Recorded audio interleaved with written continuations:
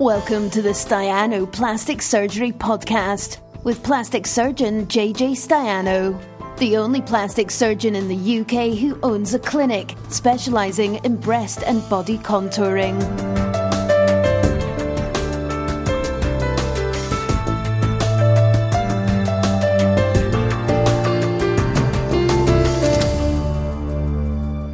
Anyway, not a problem.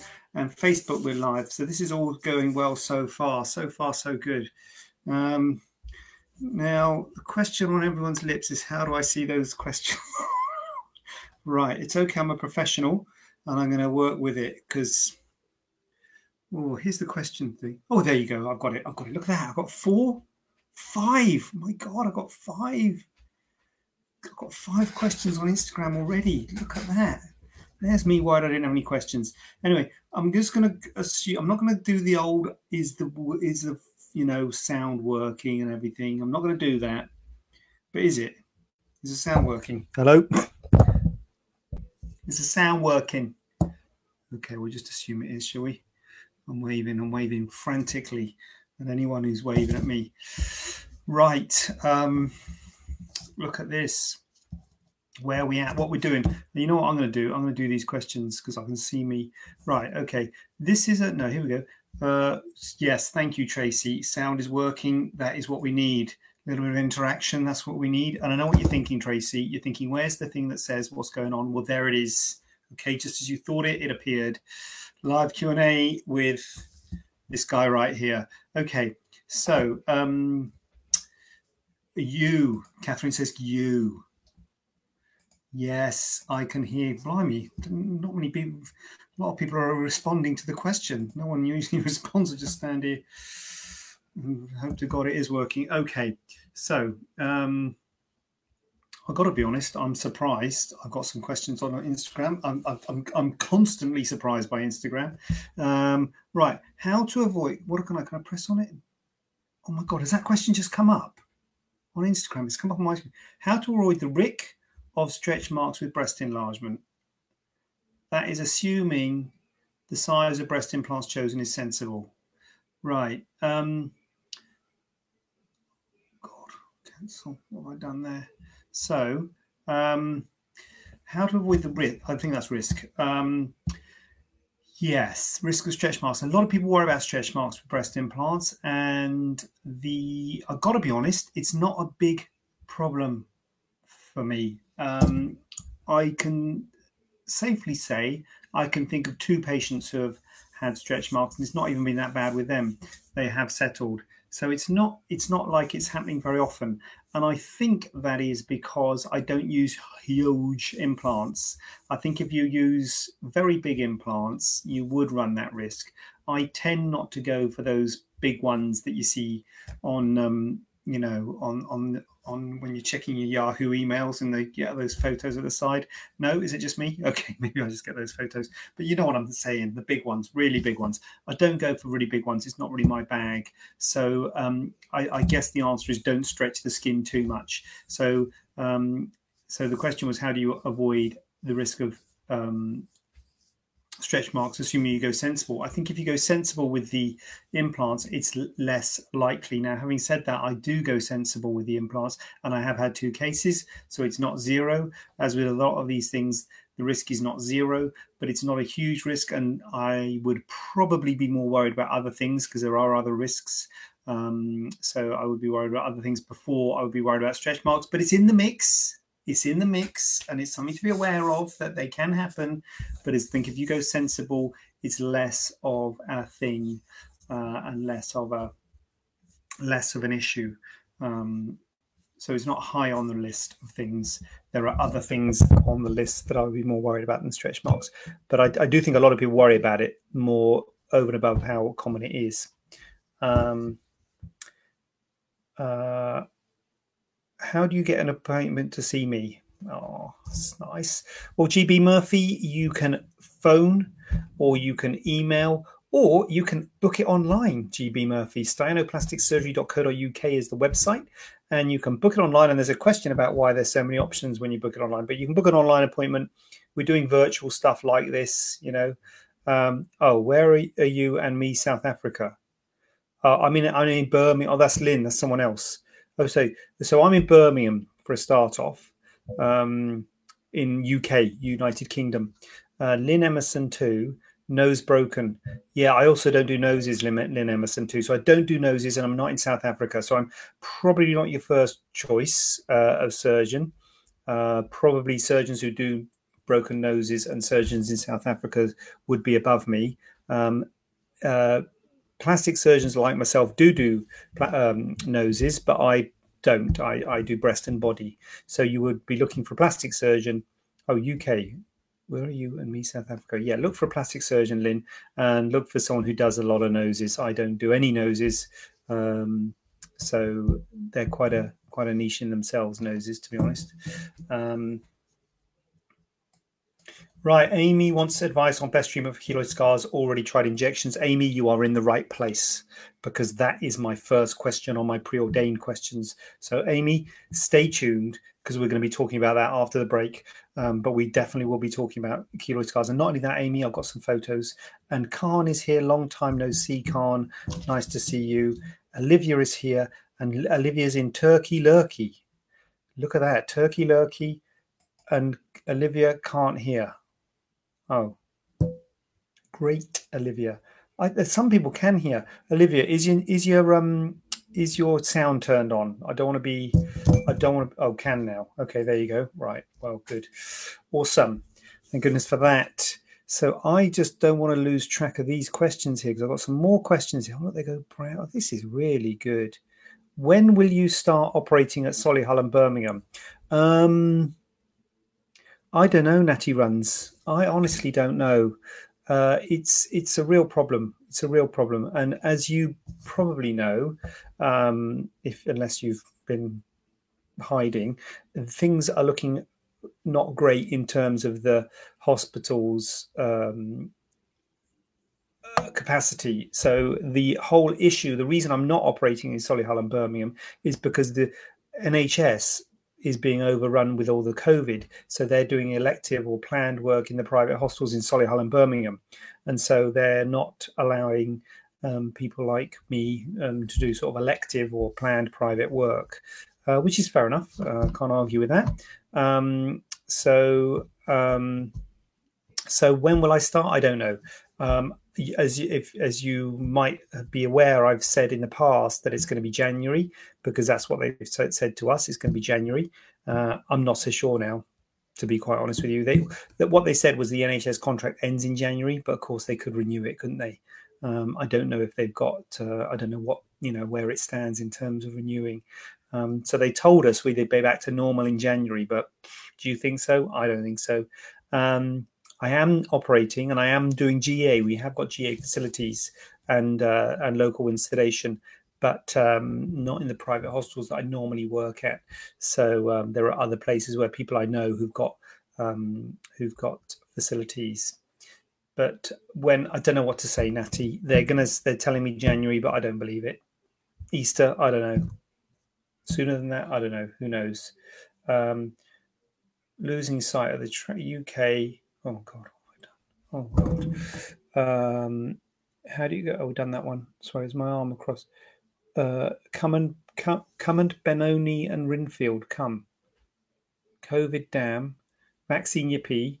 Midwife, sister, nurse, hard work, blonde hair. Lynn Emerson too. I don't know if you're in the right place. I'm going to be honest with you. I don't know if you're in the right place. This is mainly plastic surgery related to Q&A. Not quite sure whether that's relevant for you. But if it is, please stay here. If not, then good luck with that. But yeah. Oh, what's going on here? I've recently seen your magical work. My magical work. How neat are your tummy tuck scars and belly buttons? My husband was even really impressed, and that's a hard thing to do. Facebook, if you didn't hear that, that's on Instagram. Kim and family have recently seen my magical work and how neat my scars and belly buttons are. So that's the sort of endorsement we need, Kim. Thank you for that, Kim. Very kind. Michelle, also interested in keloid scars, and my arm's quite bad since having an arm lift. Where are you operating then? Lol, did you Did you see my mad morphine deal? Email JJ. Sorry. Don't worry. Don't worry. So we are getting. So thank you, Kim. That's very kind. Very kind to get a bit of positivity there. Thank you. That's nice. What should I do? Should I do my keloid questions? Oh, I've got more questions here. I'm going to do my keloid questions because we're getting keloids. We've got keloid people in the Facebook. So let's do keloid. So this is the question here. So this is specifically from a patient who has got these keloids and they've asked. Oh, I had the letter up. Here we go. Here's the letter. Tag removed from the breast, not sutured, and gallbladder removed. That's right. That's right. A few years ago. That's right. Okay. So we've got some scars here. Oh, I don't know how I can do this. Sorry, Instagram. I feel bad. I'm showing it on Facebook. You know what? I could show it. I have shown photos on Instagram, but I'm not. I'm prepared on Facebook, but I'm not on Instagram. So Facebook, what do you think? Whoops. Oopsie. Whoop. Loop. Loop. Anyway, what's the best one, do you think? I think that one. That one.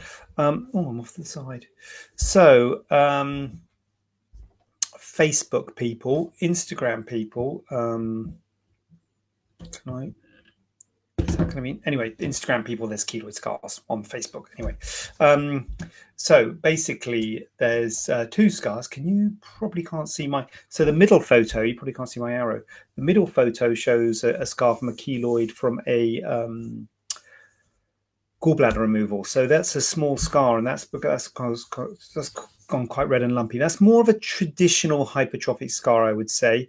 The one on the breast is quite thickened, quite raised, and it says it was from a skin tag or something that wasn't sutured. So that's a bit of a that's the worry with keloid scars. The worry with keloid scars is that the scar will get bigger than the original injury. That's one of the issues with keloid scars. You end up with a scar that's bigger than the original scar. And that's one of the big differences between a keloid scar and a hypertrophic scar. So a hypertrophic scar, the scar is just where the initial injury was, and it's red and lumpy. A keloid extends out with the margins of the original scar, the original injury. And that one on the breast looks like, if it was quite a small thing and it's gone big, that is a worry. And this patient has contacted me, and this patient has had silicone dressings and has been using silicone dressings, and they haven't helped. And I've said the next step is steroid injections, which is the sort of next step in the hierarchy. So the first step is massage, moisturizing, bit of pressure. Is the first step. If that doesn't work, you can move on to silicone dressings, which can come as sheets or can come as a gel. On areas like this, the sheet might be helpful if you can, particularly on the breast, if you can keep it on with your bra. If you can't keep it on, if it's on the face or on your ear or somewhere where you can't keep a silicone sheet on, then the gel can be useful. If that doesn't work, the next step is silicone dressings. So it is steroid injections. So once you've used the silicone, the next step is steroid injections. The problem or the issue this patient has is that she wants me to cut it out because she doesn't want to come for a steroid injection. If the steroid injection isn't going to work, she wants to go straight to cutting out. And I completely understand that, and I get where she's coming from. And I do feel a bit bad because, well, it's not like I feel bad. I mean, we charge for, obviously, well, we charge for everything, basically. Don't charge for follow-ups, but we charge for because the first thing is this. I mean, I don't know if the NHS will treat this, but if you're having it done privately, certainly if you're having it done privately with me, it's £200 for a steroid injection, and you often have to repeat it. I usually do a course of 3, about six weeks or so apart, and then leave it for a few months. So I understand where you're coming from on this one, because I think she's saying, look, I don't want to pay £600 like on 3 steroid injections. And what if they don't work and I have to have it cut out anyway? Then that's a waste of money. Totally understand that. Where I'm coming from is you've got to do the best treatment for the situation. And the best treatment is once you've used silicone dressings, the best next step is steroid injections. And I totally understand that it might not work, but that is the right thing to do. So, my advice is I think you should do steroid injections next. is my advice, because it might work. And if it works, then that's fine. Because the problem is, if we go to the step after that, which is excision, the risk of doing excision is that it can come back worse. And you often can combine an excision with steroid injections. We do what's called an intralesional excision, where we leave a little rim of the keloid behind once we've done the excision. So we're only cutting and stitching within the keloid scar, and then we use steroid injections for that little rim. But I would feel uncomfortable going straight to excision without trying steroid injections, because if the steroid injections work, you might not need excision, because excision has got a higher risk. Every time you go up the hierarchy, you're increasing the risk. The risk with silicone dressings and massage and pressure are less. Once you move up to steroid injection, there are risks with that. You can inject it too deep, in which case you can get fat necrosis, kill the fat, and the scar sits in a dent. You can inject it too superficially, in which case you kill the skin and get a little ulcer. So there are risks with doing steroid injections, although they're not that bad.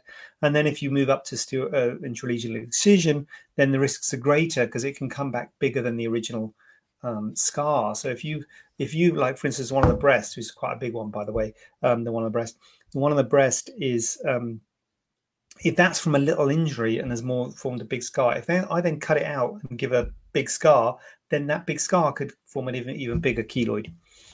So intralesional excision is risque. So I wouldn't feel comfortable moving to intralesional excision without trying steroids. Oh, sorry about that. Did I yawn live on TV then?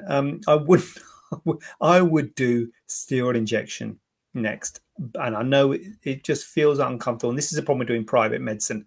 If it was in the NHS, there'd be no question. But when you're paying for it, I understand how you might say, I don't want to waste my money on steroids if it's not going to work. You can't guarantee it's going to work. Well, no, I can't guarantee it's going to work. And you might waste your money on it, but you might not. It might work. From a medical point of view, the right thing to do now is steroid injections.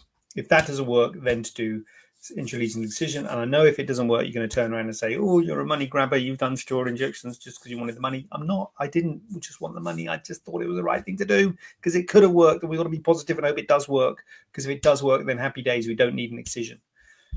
I would like to do that. I would like to do steroid injections, and then hopefully we won't need an excision.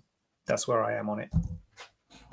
Kim and family says, why do keloids happen? We don't know, Kim and family. There's no animal model for it. We don't really know. There's a huge amount of research on it, but we don't really know is the easy answer. What's going on? Sorry, I missed stuff. How much breast? ? Laughing. Will getting rhinoplasty at a teenage have more changes than usual due to aging? Don't think so, no. But you do want to wait until you finish growing before having any sort of surgery. But I don't think it will have more changes than usual due to aging. Changes to the nose. No, I don't think so. But you've got to be careful having surgery as a teenage anyway. And I think most people wouldn't want to wait till you're a bit older. Olivia, is that a yes? Hold on a minute. What's going on here? Let's get rid of those photos. So I hope that's been helpful about the keloid scar. Is that a yes? Is what a yes? Simone Lake. Hi, I'm really wanting to have breast reduction surgery. What's the ideal BMI to have this done? Good question, Simone. Thank you for asking that question. And the answer to that question is twofold, Simone. Number one fold is an absolute value for BMI, and that is 30. When they've done studies, they've said if your BMI is less than 30, you're going to have a lower risk of complications than if your BMI is above 30. So as a sort of general ballpark, we say if your BMI is less than 30, you can have a better result than if it's above 30. If it's above 30, you might have more risk of complications. But the second part, which I think is, equally, if not more important, is you want to be comfortable and stable with your weight. So I don't think anything magic happens at 30. But I do think that the lower your BMI, the less risk of complications and the better result you're going to get. So basically get your BMI as low as you can, or as low as you want to, and to be stable with your weight. Because what you don't want to do is to have weight fluctuations after surgery, Simone. You don't want to get your weight, to a certain level and then put on weight afterwards. Or you don't want to say, oh, and I understand this. People say my breasts are so big, it's very hard to exercise and I can't get my weight down. Once I've had my breast reduction, then I'll be able to lose weight. If you do that, you're going to have, first of all, you're going to have more risk of complications because you're having surgery at a higher weight. But secondly, part of a breast reduction is a lift. You're tightening the skin as well as reducing the volume. And if you tighten that skin and make it as tight as you can and give that lift, part of the surgery, and then you go on to lose weight afterwards, you might have a bit of a droop. Your skin, your skin might, you might lose volume but not skin, and that might cause a bit of a droop, which isn't great. And if you'd lost the weight first, I could have made it tighter.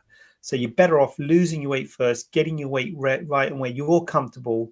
Ideally, a BMI less than 30. It's not written in stone. I have operated on people with a BMI above 30. And similarly, even if your BMI is below 30, if you're not comfortable with your weight and you want to get lower, get it lower first. Don't think, oh, good news, my BMI is 29, I can have a surgery now. If your goal weight is BMI 25, which is what we should all be aiming for, though I know that it's pretty tough to get that, but that's what the sort of normal weight is. If that's your goal weight, then you should try and get it there before having surgery. Because if you have it at 29, have a breast reduction, and then lose weight, you might have a droop. And also you might lose volume and your breast might be too small then. It's hard to predict what's going to happen to the size of your breasts, because it's unpredictable what happens to the size of your breast with weight loss. So you ideally want to avoid fluctuations after surgery. So hope that's answered that question. What is going on here? Why did you breast lift star? Nice comment there, DMathXX. Thank you for that comment. Simone, Amy, Joanna Williams. I'm speaking for my husband. He's already tried steroid injections and it hasn't worked. They're still growing. Makes him so sad. Really need help, but struggling to find anyone. All right. Okay. Well, Amy, if you've tried steroid injections, then yes, the next step might be intralesional excision. It would certainly be worth a discussion about that, Amy. But if you've tried steroids and they haven't worked, then yes, steroid injection would be the next. But I've got to be honest with you, Amy, there's a risk it can come back worse. That's why we are a bit anxious about doing steroid injections. You'll find surgeons, we're a bit, because God knows we don't want it to come back worse. So as I say, usually you do what's called an intralesional steroid injection, where you debulk the keloid, leave a little rim of keloid behind, and then do steroid injections into that residual little bit to avoid cutting into normal skin. We don't want to cut into normal skin. We only cut keloid skin. So did you read the email? It's plagued me with worry all week. I don't think so, Olivia. No, I don't recall an email that I would be worried about. Don't worry, Olivia. Don't worry. Seeley, good evening, dude. I wear 3 sports bars to exercise. It's the only way. There you go. You heard it here first. Seeley wears 3 sports bars to exercise. I mean, what, on top of each other, Seeley? Is that necessary? 3? Okay, well, there you go. Simone, that's fab. We'll be seeing you next year. Okay, Simone. Don't rush. Don't want to rush. I look forward to seeing you next year, Simone. God knows we'll be in spacesuits then, probably. What about laser? Laser for keloid. Laser is good for red things. So laser may help if the keloid is red, Amy. But laser's not good for keloids in general. So laser's good. Laser's good for red scars. If you've got a red scar, then laser might help. But specifically for a keloid, there's different types of laser. So some lasers will target the red pigment. So if you have a red scar, there are lasers that are ablative lasers, like a CO2 laser. And a CO2 laser is a bit like a knife, really. So you can cut a keloid out with a CO2 laser. So you could sort of treat a keloid in that way with a laser. So yes, laser could be a thing that you could use for a keloid, but yeah, that'd still be like an intralesional excision type thing. So yes, that might be an option. But I don't do laser, Amy, so I'm not the laser guy. That ain't me. Celia, I'm 34 double G. Yes, it is. So there you go. If you're 34 double G, 3 sports bras is the only way to go. I do heat every day 2 times, 15-minute sets with 5 minutes rest in between, but lose weight before boobs. There you go. That's the sort of third-party endorsement we need. Celia agrees with me. Lose weight before boobs, and the 15-minute sets with a 5-minute rest is one way to do it. So there you go. Who'd have thought it? Right, now Instagram. I have not, lest we forget the questions. Here we go. Tori has got, hi, do you still believe that implants are safe? All I read is so negative. Yeah, I get you. I feel you. I feel you, sister. I feel you. There's a lot of negativity about implants, isn't there? Do you still believe breast implants are safe? Well, what do we say to that question? It's an emotive subject, Tori, and people get very emotive about it and will say, oh, you're doing terrible things, or your implants aren't safe and they cause terrible things and it's all awful because this person had an implant and they had a terrible thing happen. I mean, there are risks with having implants, fact. Yeah, I mean, there's risks with everything. I mean, we've just been talking about keloids, the most common form of cosmetic surgery in the world, if you like, is pierced ears. And pierced ears can get keloids and they look awful and they're terrible, very, very rare in terms of numbers of people who have pierced ears versus numbers of people who have keloid scars. It's very low, but it's a risk. There's risks with any surgery and there are risks with breast implants. So, I don't know what to say when you say, do you believe that breast implants are still safe? Yes, I do. I don't think they're dangerous. I think breast implants are safe. Having said that, you can get complications if you have breast implants. I'm not saying that you won't have a complication. I'm not saying you won't come to harm. You might come to harm. You might have a complication if you have a breast implant. In the same way that you might have a complication if you have any surgery whatsoever. I think I can safely say any surgery whatsoever, you could come to harm. Now, that doesn't mean that surgery isn't safe. That doesn't mean that, I don't know what you want to think about, cataracts or hip replacements or any surgery, any surgery you can think of, gallbladder removals, any surgery that any surgeon does runs the risk of complications and you might have an unfavorable result. And breast implants is certainly no different. Having said that, the risk of complications with breast implants is extremely low. But you're absolutely right. All you ever read about is the negativity. You read an awful lot of negativity about breast implants.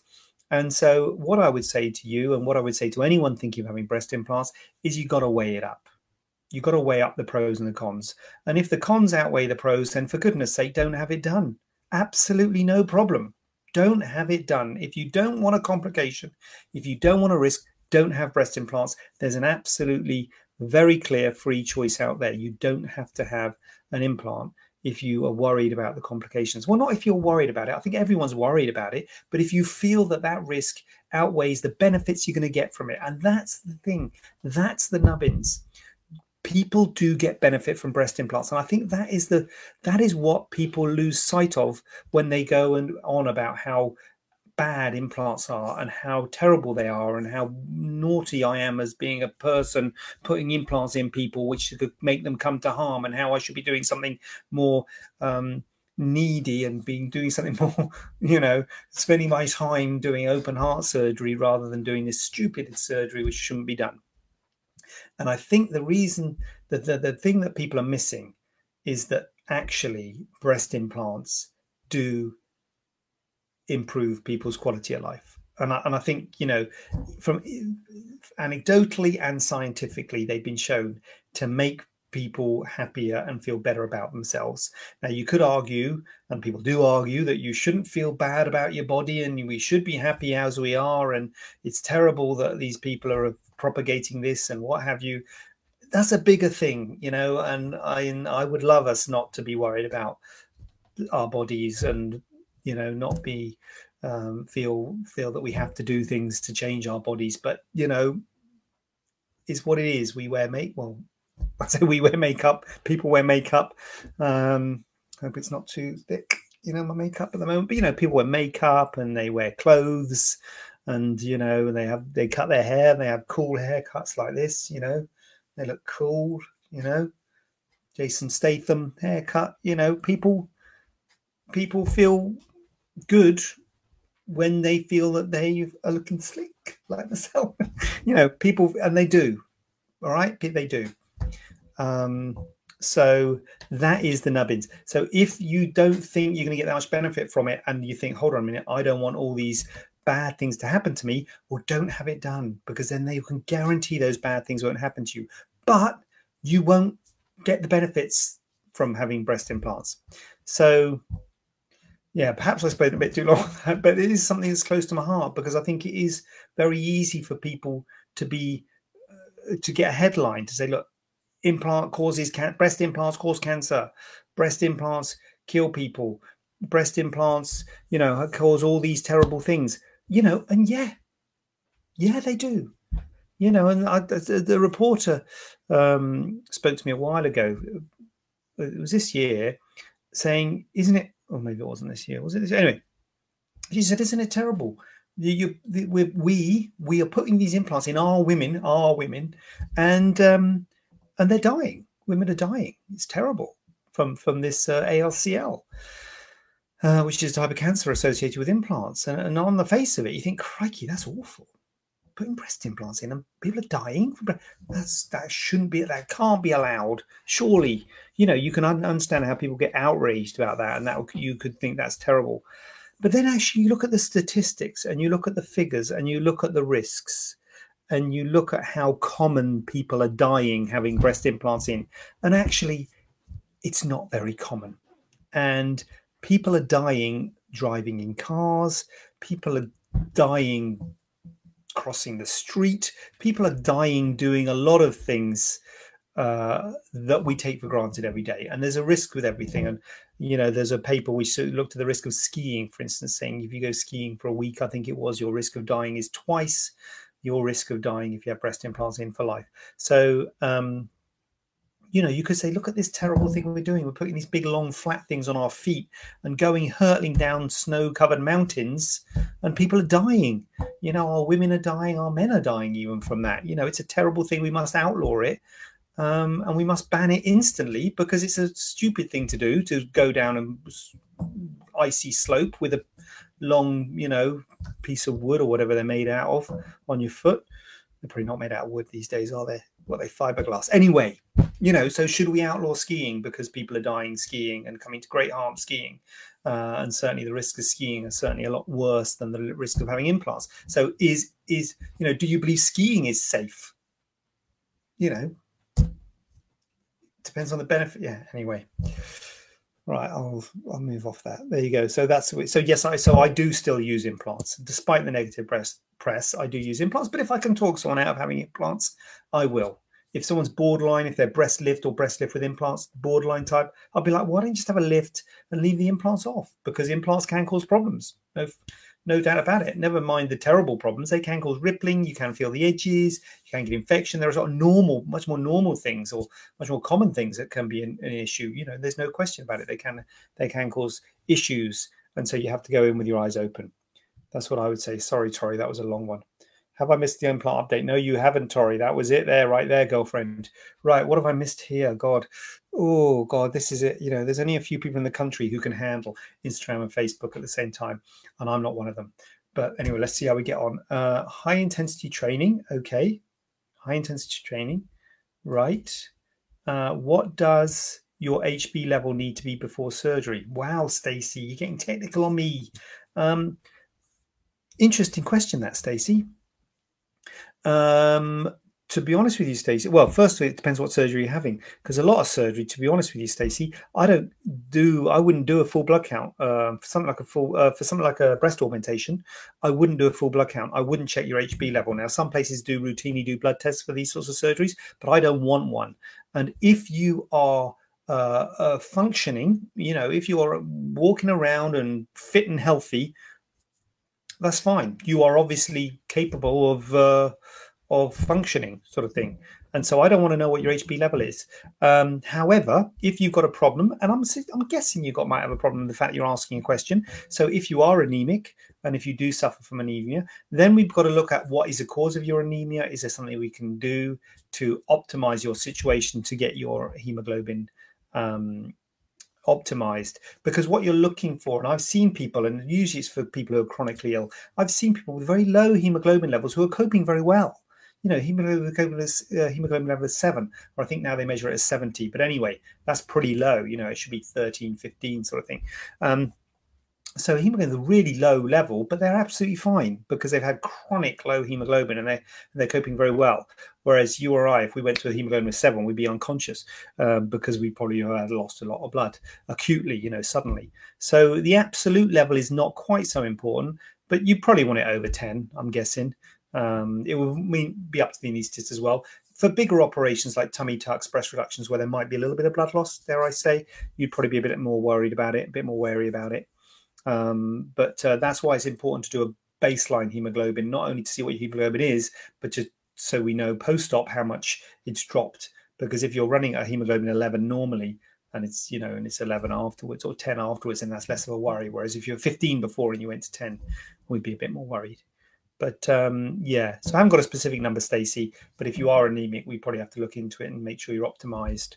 And the main thing is, are you symptomatic? If you're symptomatic, I'd be more worried. If you get tired, lethargic all the time, breathless, then I'd be thinking, hold on a minute, is surgery right? You're not optimized. You're not in a good position for surgery. What's going on? Olivia, question. Ask JJ, could one Olivia like it? What is the best and safest position to lie and sleep in after breast lift, stroke, implants, and tummy tuck? It's a right pain.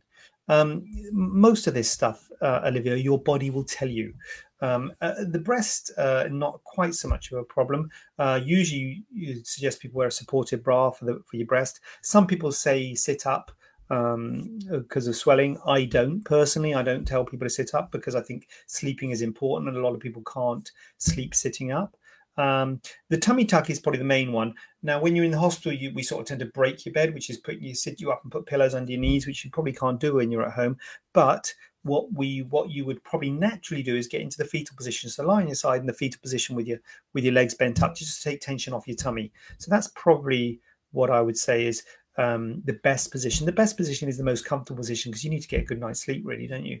So probably crouched into a fetal position, lying on your side is where I would be with that. Is this another one? Question asked JJ. Yeah, okay. Question asked JJ. When will my boobs lower a bit? They look a bit like an alien on my body. Okay. So Olivia, need a bit of context there. Did you have? So I'm thinking you've had surgery recently. So I normally say to people, things really start to settle about 3 months. So they can be a bit full to start off with. So about 3 months is where you get an idea where you're going to be, but it can take 6, 12, even 18 months for it to properly settle. It can take a while. Olivia's on fire here. What are the reasons for fluid drains in tummy tuck? Because there's a space there, Olivia. There's quite a raw area and a raw space when we do the surgery, and that raw area can ooze, and that is what the drains do. They take away that ooze. Vivian A. Underwood. Brilliant advice. Now, Instagram, you can't see this, but take my word for it. Brilliant advice. Is the surgery so important that you would suffer a complication for it? ? Well, there you go, Vivian. If not, don't do it. Don't do it. Yeah, absolutely. Yeah. So that's it. You've got to be aware of the complications. And if you think, hold on a minute, I don't want a hematoma, I don't want an infection, I don't want a wound breakdown, I don't want a scar. I mean, some people say, a scar's not even a complication. Scars are definite. Oh, I've got a question about that in my list about having to do something without a scar. If you don't want a scar, then that's fine. You don't have to have a scar or a hematoma or an infection or any of these complications. Don't have the surgery. It's a perfectly reasonable course of treatment is sort of no treatment, if you like, in this sort of world. So yes, absolutely, Vivian. Amen, sister. Plastics isn't stupid. It totally affects your life, especially after weight loss with loose skin. Well, there you go. There's the other flip. Look at that. Two sides of the coin. Well, that's it, Olivia. And I think people don't realize that. I think people without any sort of problems, if you like, or without who don't need it. Like people say, well, would you ever have plastic surgery? I'm always like, well, it depends if I need it or not. If I need it, then I'd weigh up the pros and cons and make a decision. But if I don't need it, of course I wouldn't. Well, it's ridiculous. It's like saying, would you have brain surgery? Well, not if I don't need it. No. If I did need it, then maybe. If the benefits were outweighed by the risks. Same with anything. Stacey, I was refused abroad with 114 for tummy tuck last week. 114 is sort of low. I call that 11.4, but who can say, I don't know, Stacey. The main thing is, I would say, is that, what is it? Do you know what it is normally? Or was that just, I think if you're asymptomatic, tummy tuck is a bigger operation, Stacey. The problem, the thing is, if they're going to refuse you, what are they going to suggest you do? Or do they suggest you go to your GP and get investigated or what? But yeah, I really don't know what our anaesthetist would do with a hemoglobin 114, whether they'd refuse you or not. But it is a bit on the low side, so you might need investigation for that, Stacey, if you haven't already. Thank you. Well, thank you, Olivia. I had most of my pain from my boobies. I've been sleeping very badly. Well, you do need to sleep properly. I think that is a big thing. I had surgery on Friday. Boob lift, 200cc implants and TT. Nice. Well, Friday's early days. Would you advise against going abroad for surgery? I do, Stacey. Yes, I do advise against going abroad for surgery. I understand why people do it, and I think it's quite clear that obviously it's a lot cheaper abroad for surgery. But I do think if you can go close to home, it is better. You are going to have a surgeon more easily available for help and advice. And it's a bit easier to tell in terms of the training and in terms of the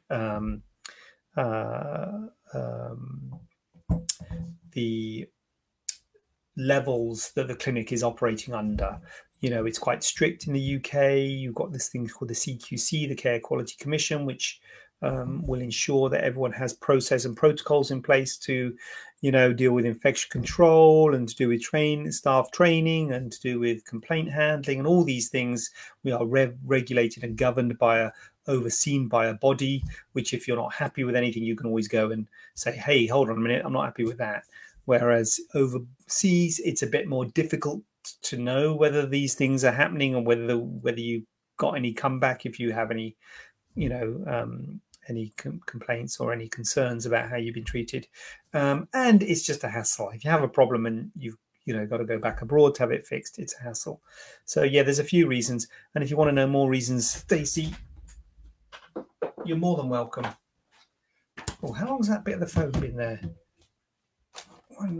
You're more than welcome to have a copy of my book, which is available from all good booksellers. I don't think it is actually. It's available from Amazon, but it's also available from neveracceptaliftfromstrangers.com, my website. And I say it's $12.99 on Amazon, free on my website, free if you want to come and pick it up.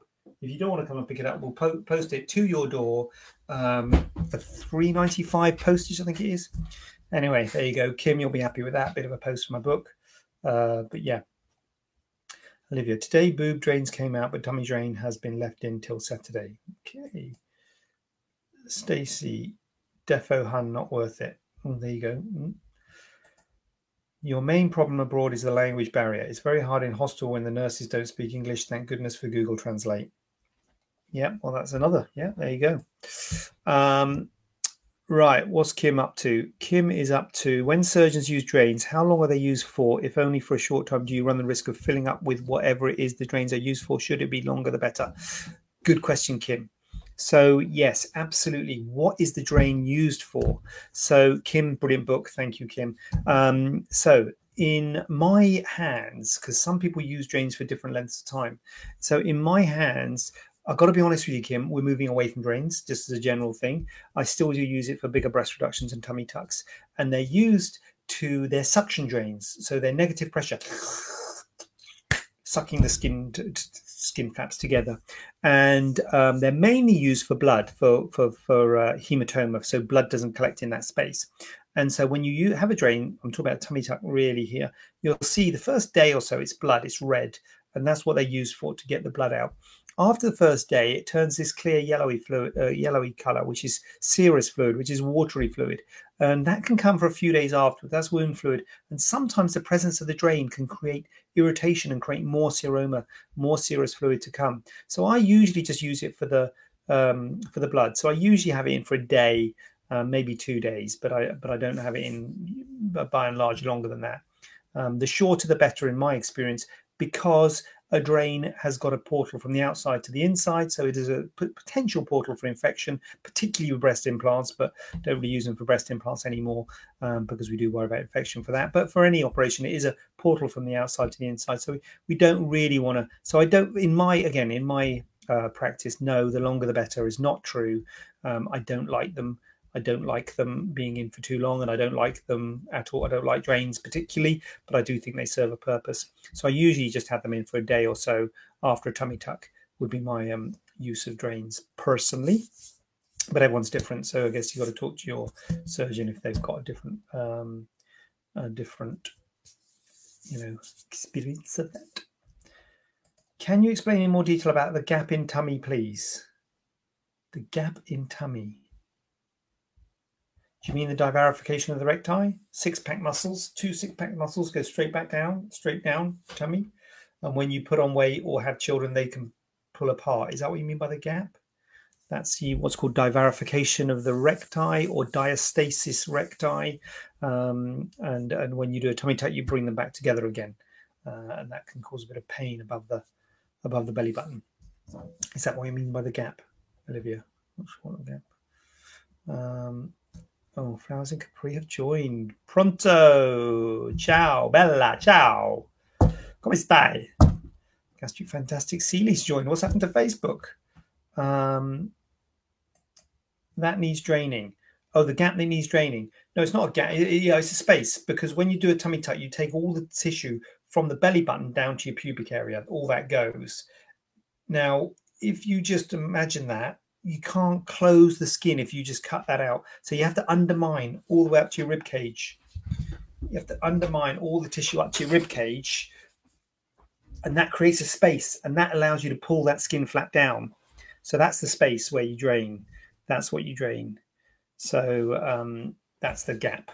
It's not really a gap, it's a space. Vivia, who did you hugely admire? Olivia, are you a family member who's come on to put good things? Hugely admire your ability. I'm not making this up. Instagram. You can go on Facebook and see this yourself. This has been written by a real person. Hugely admire your ability to remain completely professional, impartial, and available for free. That's right, guys. I'm not charging you. You're not going to get a bill. Don't worry. For questions almost every Tuesday evening, questioning session, inspirational and down to earth. Thank you. Just end it there, I think. It says it all. Thanks, Vivian. About time I got a bit of recognition. Huh? That's what we're talking about. Just going to leave that on the screen for a bit. Take the screenshot, guys. Have a good read of that. Is there a thing called Baxter's glue where you don't need drains? I don't think it's called Baxter's glue. Baxter's glue sounds like something you get from the butcher. There is a thing called Tisseal, which is tissue glue, and I think it's made by Baxter. So I think that might be what you're talking about, but it's called Tisseal. Well, I'm sure actually other types of glue are available, so I don't want to make, but there is a fibrin glue. Should we just say it's fibrin glue? That's what it is. It's fibrin. Some would say fibrin. I say fibrin, but anyway. Yes, there is, Stacey. There is glue when you don't need drains, indeed. So some people put glue into that space and avoid the need for drains. I don't, but it is a way of doing it. It's definitely a way of doing it using the fibrin glue. That's a perfectly acceptable way, and it would avoid the use of drains. So, Olivia, funnily, I didn't have muscle repair. Well, that's good. That's good. It'd be less painful without muscle repair. Stacey, also, does having a tummy tuck give your thighs a slight uplift? Thank you so much for answering all these questions. No. Well, you're welcome. Second part of the question first. And no. Again, in my experience, no. The tummy tuck, the whole point of the tummy tuck, well, not the whole point of the tummy tuck, but one point of the tummy tuck, if you can get your head around this, Stacey, you're cutting out a big ellipse of skin. You're going from your pubic area to above your belly button, and you're taking all that skin out. When you stitch it up, if it was a normal piece of skin, if you cut out a normal ellipse of skin and stitch it up, the scar ends up halfway between the two, which would mean the scar would end up halfway in your abdomen and would look ridiculous. And we want the scar to be down. We want the scar to be in your pubic area. So we want your pubic area to be anchored, and therefore we undermine up north, like this is a gap that Olivia's talking about. We undermine up north all the way up to your rib cage, and then pull the upper skin flap down to meet the lower skin flap. We want the lower skin flap to stay where it is.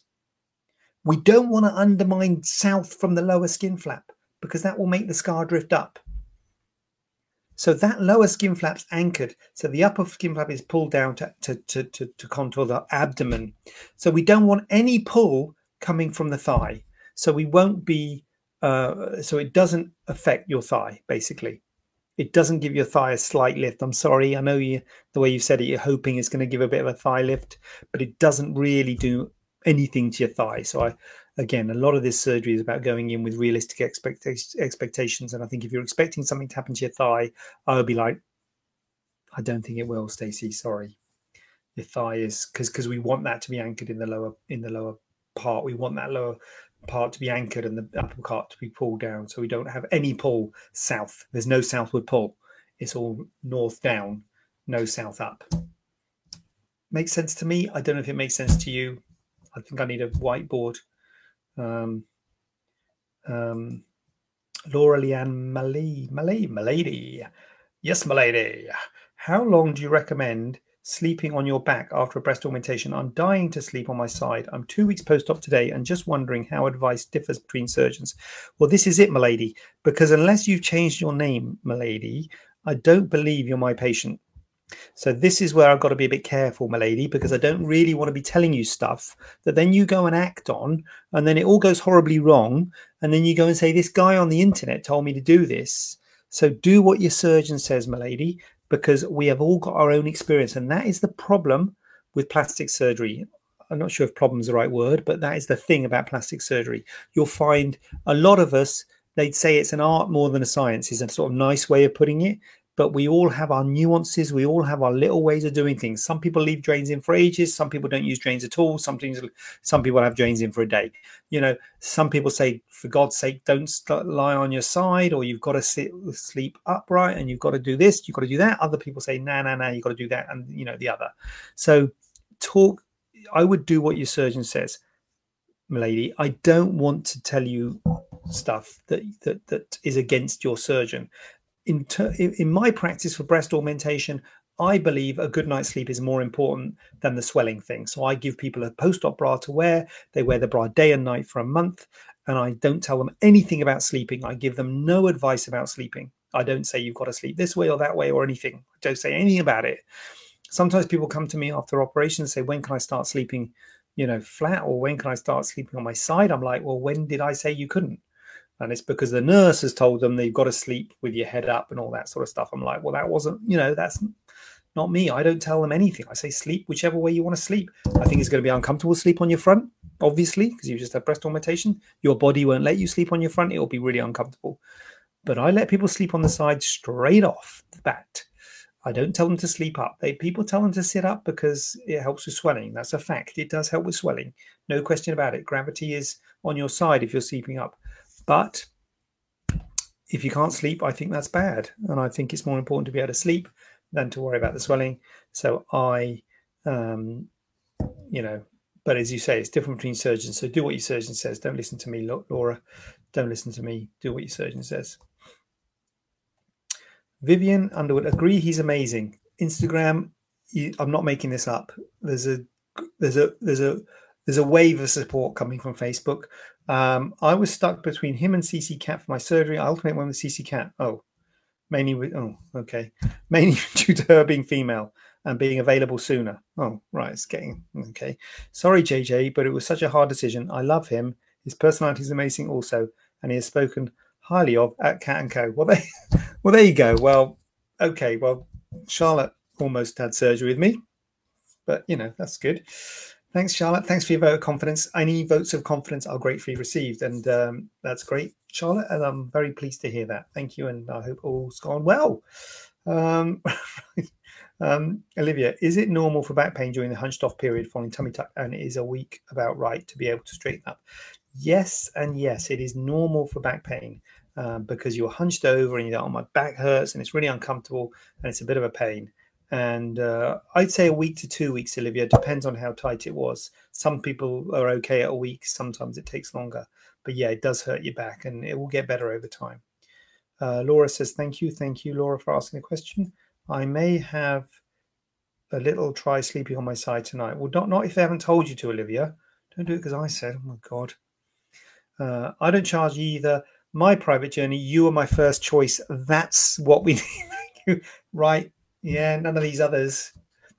The others went with someone else because what was it? Her being female and available sooner. What kind of reason is that, eh? Honestly.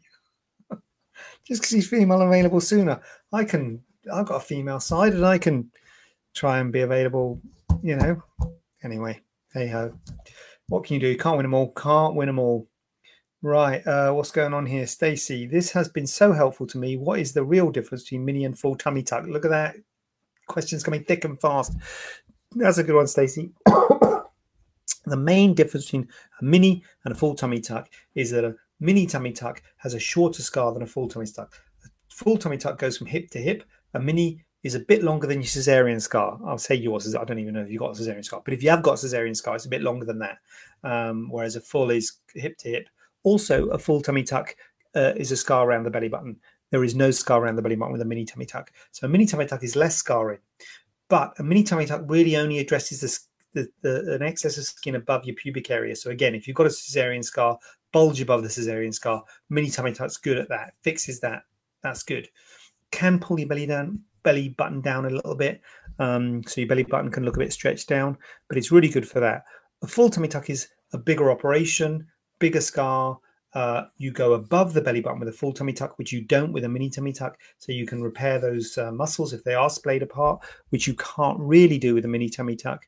And you get a more comprehensive contouring of the whole abdomen with a full tummy tuck, but it's more expensive. There's more traumatic, more risks, more scarring, you're more bent over, the recovery's longer.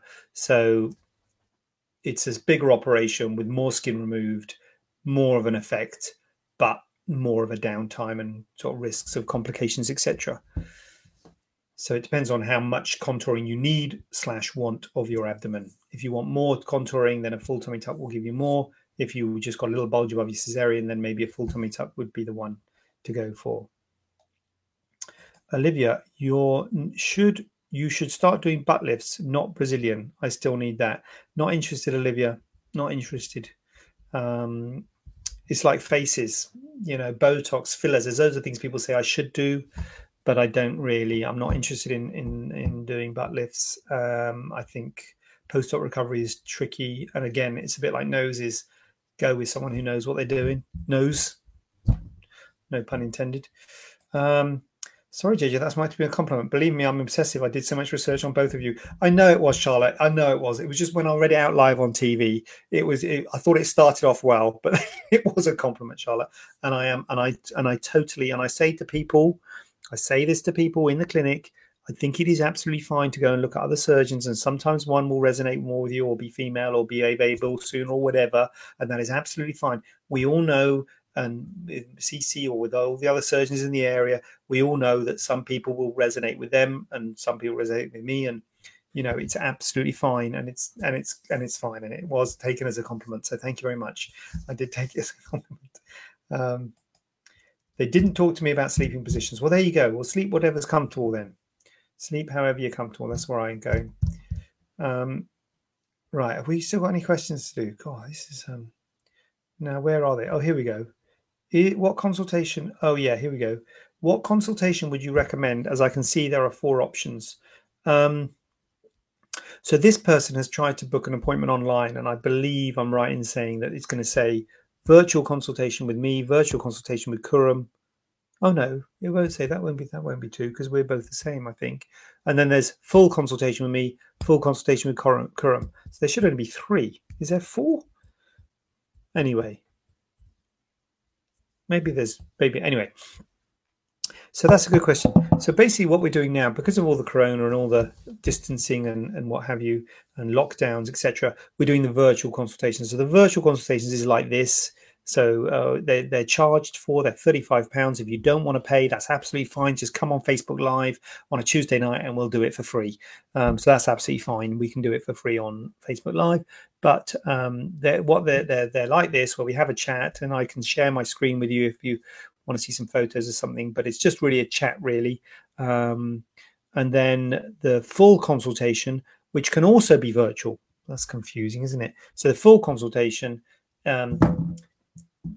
if you're going to have surgery, certainly if you're going to have a bigger surgery, like a tummy tuck or a breast surgery or something like that, I'm going to have to examine you in the clinic for a full consultation, which will be done at the clinic. And we are doing consultations at the clinic, and I'll examine you and see what's what. If you're having implants, we can do sizes, etc. So that's a full consultation, so that's paid for. You can have a full virtual consultation where, again, it's paid for, and we do a full slide share, and we do a full talk in depth about what's involved, and that includes a free in-person consultation as well. Crikey, I haven't explained this question very well, have I? Can we do it again?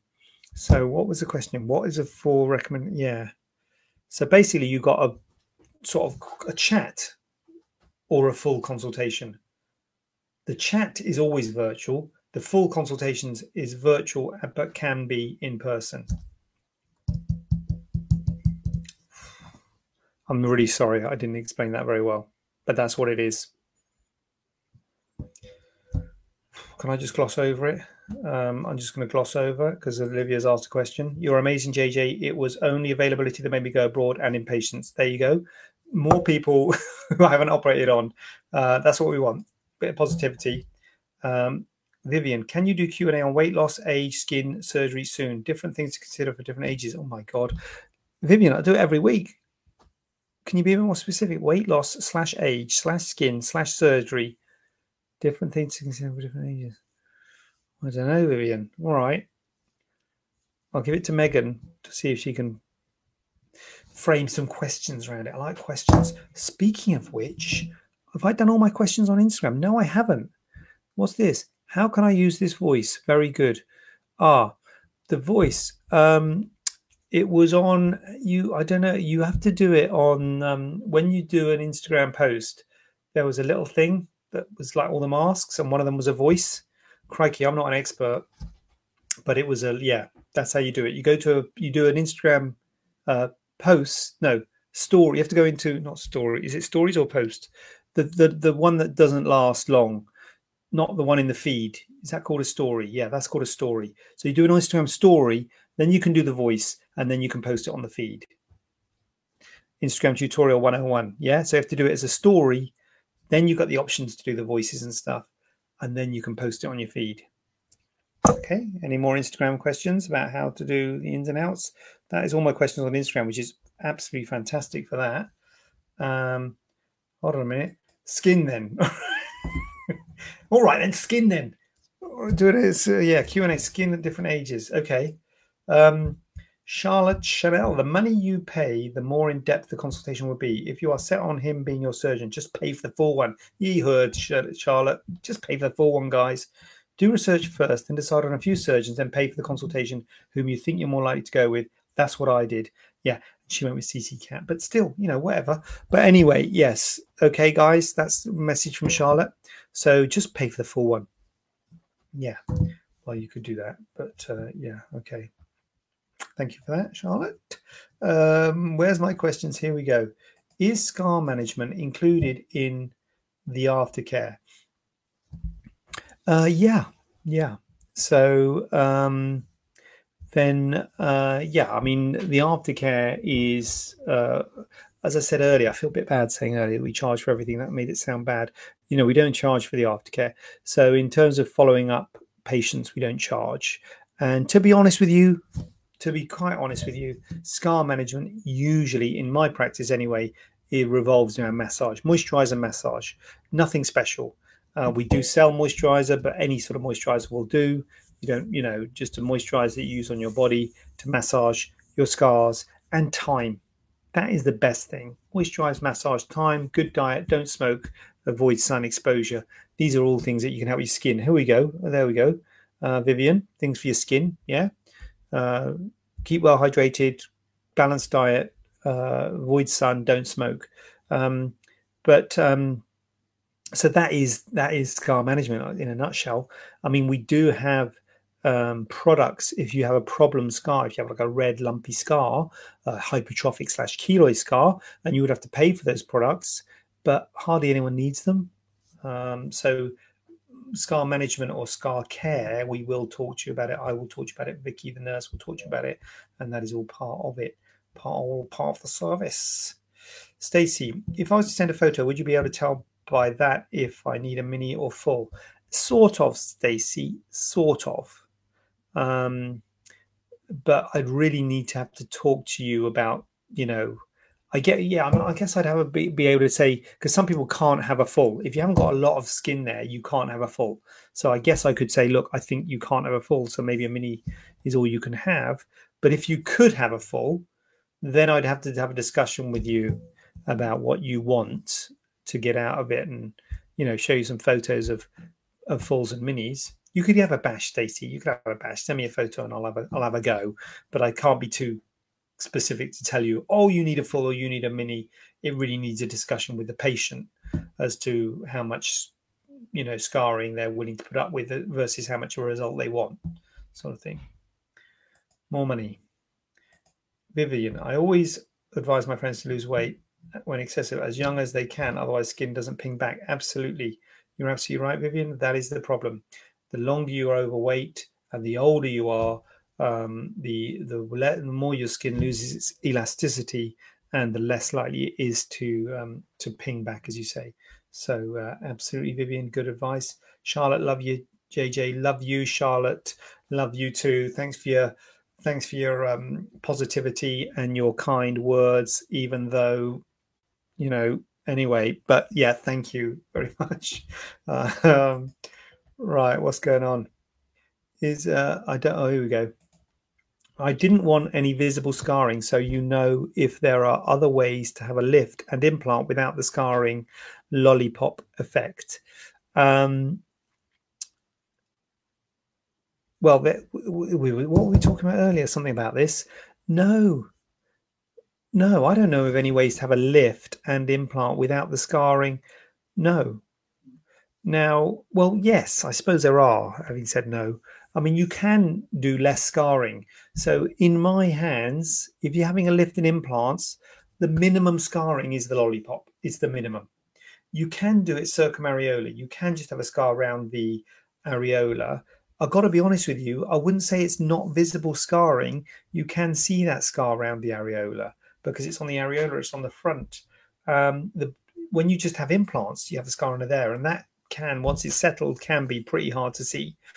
But once you get into the lift arena, you're lifting the nipple. That's the problem. So the scarring has to be around the nipple. So I've got to be honest, the scarring is visible. Now, the hope is it will fade, and it will fade well. And for me, the scarring of the lollipop is better than the circumareola. The circumareola, you're stitching a big circle into a small circle, and it's often cinched up and rucked up.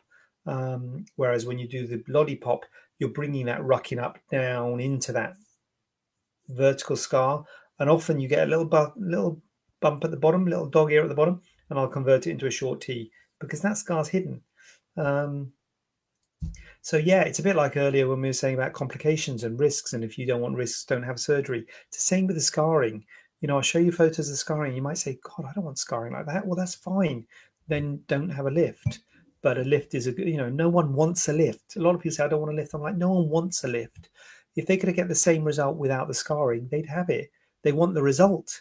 So the question is, how much do you want the result? And if you don't want the result, if the scarring is worse, I certainly don't want to cure one problem. Have I done a great job on making your breasts a better shape?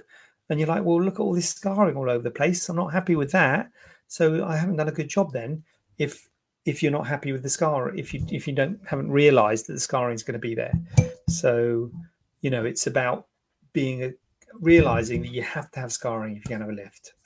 And let's face it, it's going to be visible. I say that it's hidden in a bra because it's just on the nipple. But if you take your bra off, if you can see your nipple, there's scarring around there. And as I say, for me, the minimum is the lollipop, is the scarring down and along. Oh, look, Kazia's here. Ask JJ. Kazia, well done. I think Olivia tried a couple of Ask JJs, but it's been very half-hearted this evening. We needed a bit of Ask JJ here. Thank you for that. We need to remind them, Kazia, because God knows, look, there's been all these non-Ask JJ hashtags. Anyway, thank you for that. Well, I'm out. So, yes, you cannot have a breast lift without visible scarring in my book. God, if you could, I would be doing it all the time. Oh, here we go. Stacey, it's everyone's personal choice. I'm sick of hearing there's nothing on you. You don't need it, but there's not the ones not being able to wear a bikini. Absolutely, Stacey. I get that a lot. People say, my friends say, you don't need it. You look fantastic. You're beautiful as you are, etc., etc. But it's up to the person. It's up to the individual. We can't say you look okay. All I can, and Stacey, were you asking about the mini and the full? Yes, you were. And it's the same with the mini and the full. I can't say you need a mini or a full because you don't need anything. You're fine as you are. You are fine as you are. You don't need anything. And it's a question of what you want and what you want to achieve as to whether the mini or the full. So I'm limited as what I can say to you if you send a photo. I will, if you really haven't got much there, I might say, look, I think I might struggle to do a full. Although there's no substitute from actually examining you and feeling the skin laxity. You really need to get a feel of that skin laxity to see whether you can do a full tummy tuck. But really, on people who've just got a little bit of fullness above the pubic area, then a mini might be the way to go. But if there is more there, then it's really, a discussion as to what you're trying to achieve, because there's everything from a full tummy tuck to nothing with a mini in between, and there's good and bad about all of those options, and it's a question of you. I can't tell you which option to choose, sort of thing. Is that clear? Got a bit spiritual tonight. Another week done. Hashtag Ask JJ. If anyone's got any questions, please Instagram me, Facebook me, or do whatever you want, email or whatever. I'll be very happy to talk about it next week. And I know I've got to talk about aging skin, weight loss, slow age, stress, skin surgery. Stacey, you've been helpful. Thank you so much. Thank you for your questions, Stacey. Couldn't do it without you. It's you, the people. It's you, the great members of the British public, that keep this Q&A going. You know that. I couldn't do it without my fans and my supporters. Couldn't do it without you guys. Jackie, you've been keeping quiet. Thank you. Jackie, don't tell me, Jackie, you've been in all the time. For goodness sake, have you not got something better to do? Come on. Get yourself on the, surely Antiques Road Trips on or something. Right. Thank you, Kim. So I'm going to check out here. I suggest you do likewise. And I will see you same time, same place. Hashtag Ask JJ. Tuesday night. Checking myself out. 3, 2, 1. Have a question not covered in today's show? Then send it over to info@staianoplasticsurgery.co.uk using the hashtag AskJJ. We'd love to hear from you.